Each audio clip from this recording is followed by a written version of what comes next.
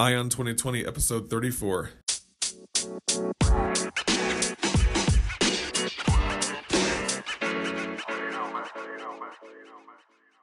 Have 2020 vision with Ion 2020, the podcast that brings you all the news and events in the lead up to the next presidential election. I am Ray Eaton, and I will keep you up to date as we approach November 2020 with a libertarian perspective of all the candidates and their policies, along with the news. Thank you for tuning in. Now let's clear our vision.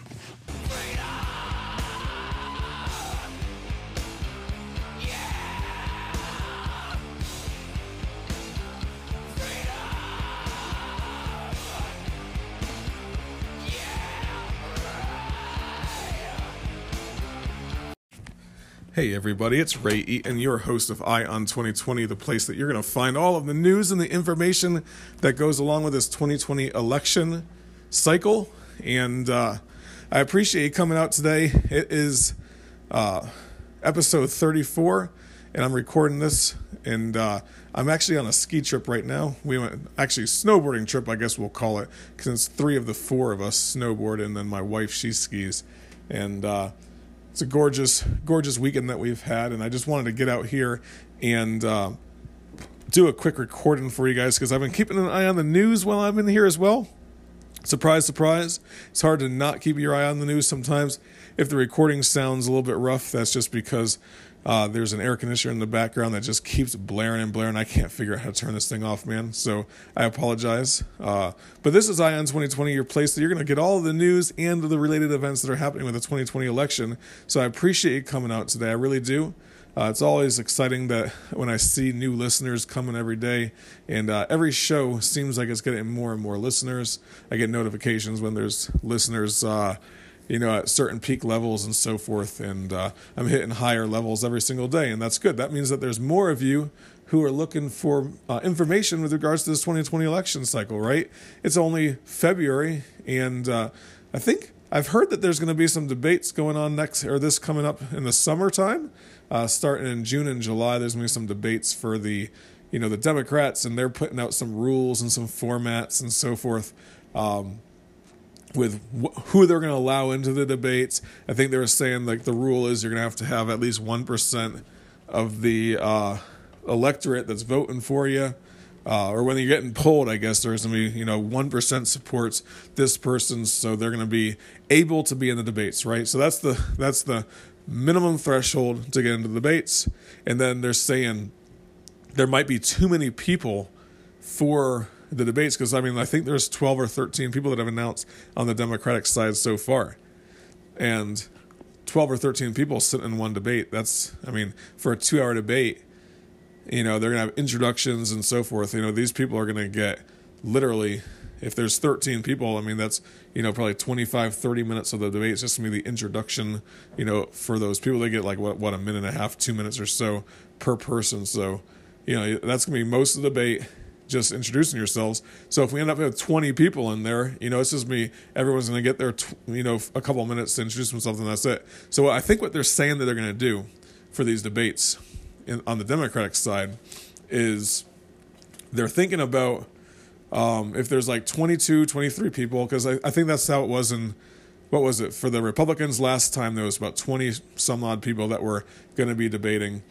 And there was that many people that were running for the Republican nomination. And what they end up doing is they ended up breaking it up into 2 separate debates. One for the overachievers, I guess, the ones that are getting the most votes, the most people that are willing to look at them. They're scoring the highest in the polls. Those are the ones that were in the big debate.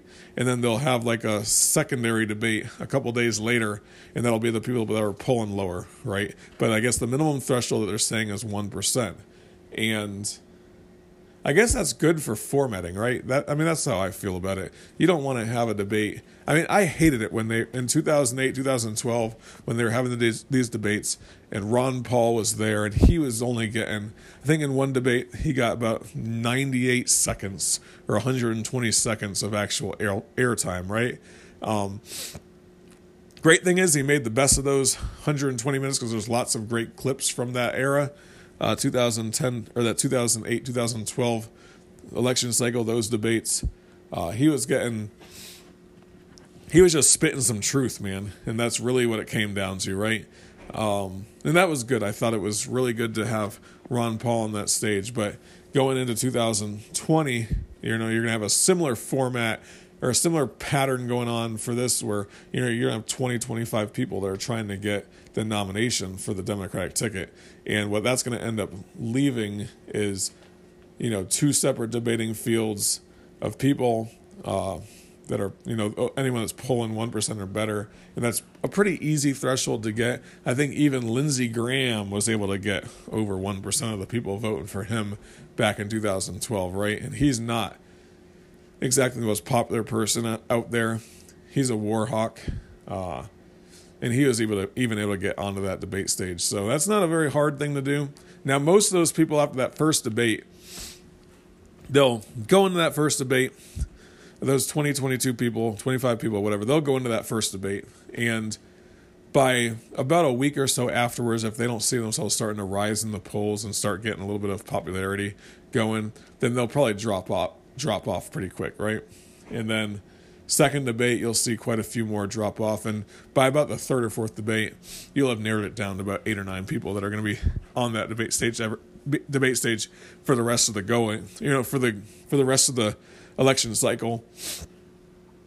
By about January or so, you'll probably see 4 or 5 main contenders. I think the Iowa straw polls will be in January, and you'll start seeing, people falling off, and that'll be the Iowa straw polls. It'll be what boosts people. You'll get those top 3 or 4 front runners during that time, and then by New Hampshire, you'll get a few good front runners as well.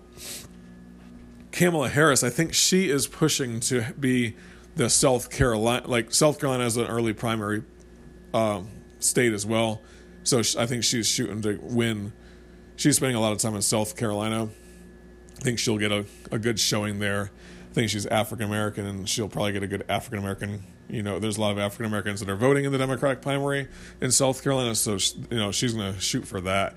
I can't figure out who's trying to go for Iowa right now and who's trying to go for New Hampshire, but you're going to have like the middle road people going and trying to win New Hampshire. Iowa, they'll probably they'll be more willing to vote for somebody that is a little more progressive, maybe. I'm not sure. But anyway, that's what's going on right now. They were talking about the last articles I was reading. They were just talking about the Democrats were setting some ground rules for the debates that are coming up. So that'll be interesting to watch and see who is in the top tier debates, who is in the bottom tier debates. If one of those people from the bottom tier can make it into the top tier debate, for the next debates afterwards, once they have the first round of debates, if any of those people can make a splash, I'm not convinced that any of them will. On the Republican side, the people that are polling in the top tier, they seem like they stayed in there in that top tier, and then those people that were in the bottom tier, they just kind of went away after the first or second debate. And I'm sure that's going to be the same way because we have a huge field of Democrats right now. So the next thing I wanted to talk about was the OG Libertarian. That's right, the OG Libertarian, the first Libertarian practically, and his name is William Weld, or Bill Weld, as you might call him. He is the former Republican governor of Massachusetts, right? Really popular guy in Massachusetts, I'm pretty sure. Very establishment kind of guy, but in Massachusetts, you got to realize this, guys. He was a Republican that was also practically a Democrat, right? Very liberal Republican, I guess you would say. And by being a very liberal Republican, you could almost make a case that you are a libertarian, because you know how Gary Johnson used to say, "Oh yeah, we're fiscally conservative but socially liberal," right? That was the way that he described himself. Well, that is what a lot of Republicans, or not Republicans, sorry, a lot of libertarians that are just like, sort of libertarians, like libertarian light people, right?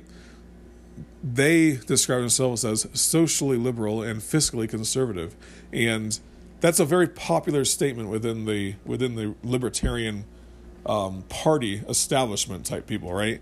Then there's the people that are a little bit more extreme, like that are on the, minarchist, I guess is the way to describe it, which is like almost to the point of anarchy, but you could see a little bit of room for government, maybe for a military, for courts, and so forth.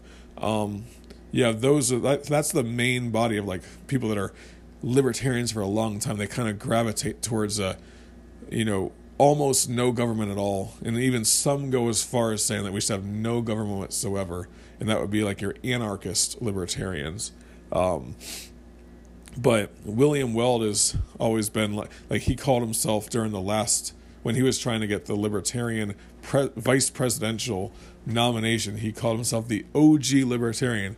He was like one of the first libertarians out there, and he can make that case in some way because he was a liberal Republican governor when he was governor, right? He was for gay rights before most people were. He was for liberalization of, drug laws and so forth.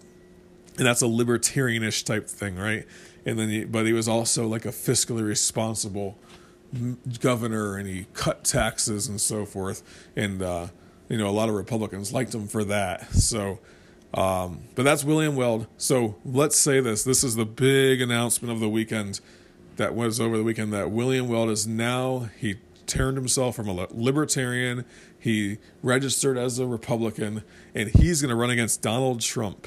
He's going to make some splash. He's going to go after Donald Trump for not being, someone said this and I thought it was hilarious, for not being establishment enough, for being too over the top, being, for not being part of the mainstream enough, I guess. And Donald Trump, he goes way against the standard of what a typical politician is, right?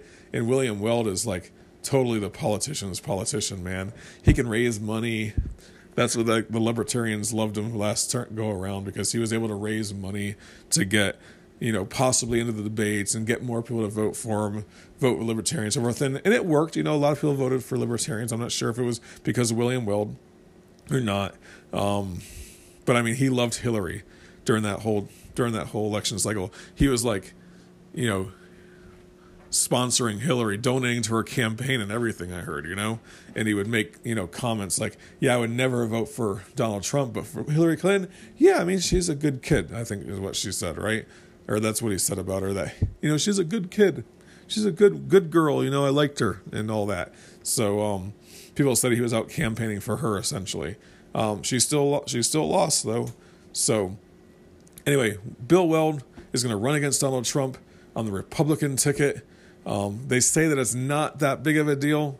Not really. I mean, Trump's a very strong contender. He's not going to have any serious candidates running against him. But you know what? There he is. He's out there trying to Bill Weld is out there trying to run against him, and I don't know if it's going to get a lot of support, but that was the big news of the weekend. So, hey guys, I'm going to go ahead and wrap this thing up. I have my family here at a ski trip, and I was just able to break away for a few minutes to go ahead and record a show for you.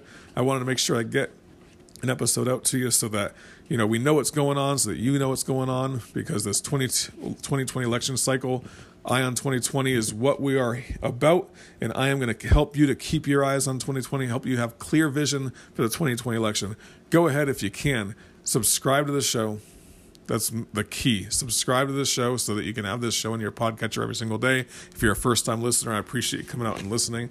And if you have continued to listen to this show, I appreciate that as well. Subscribe to the show, share it with your friends, and then while you can as well, give it a 5-star rating and review.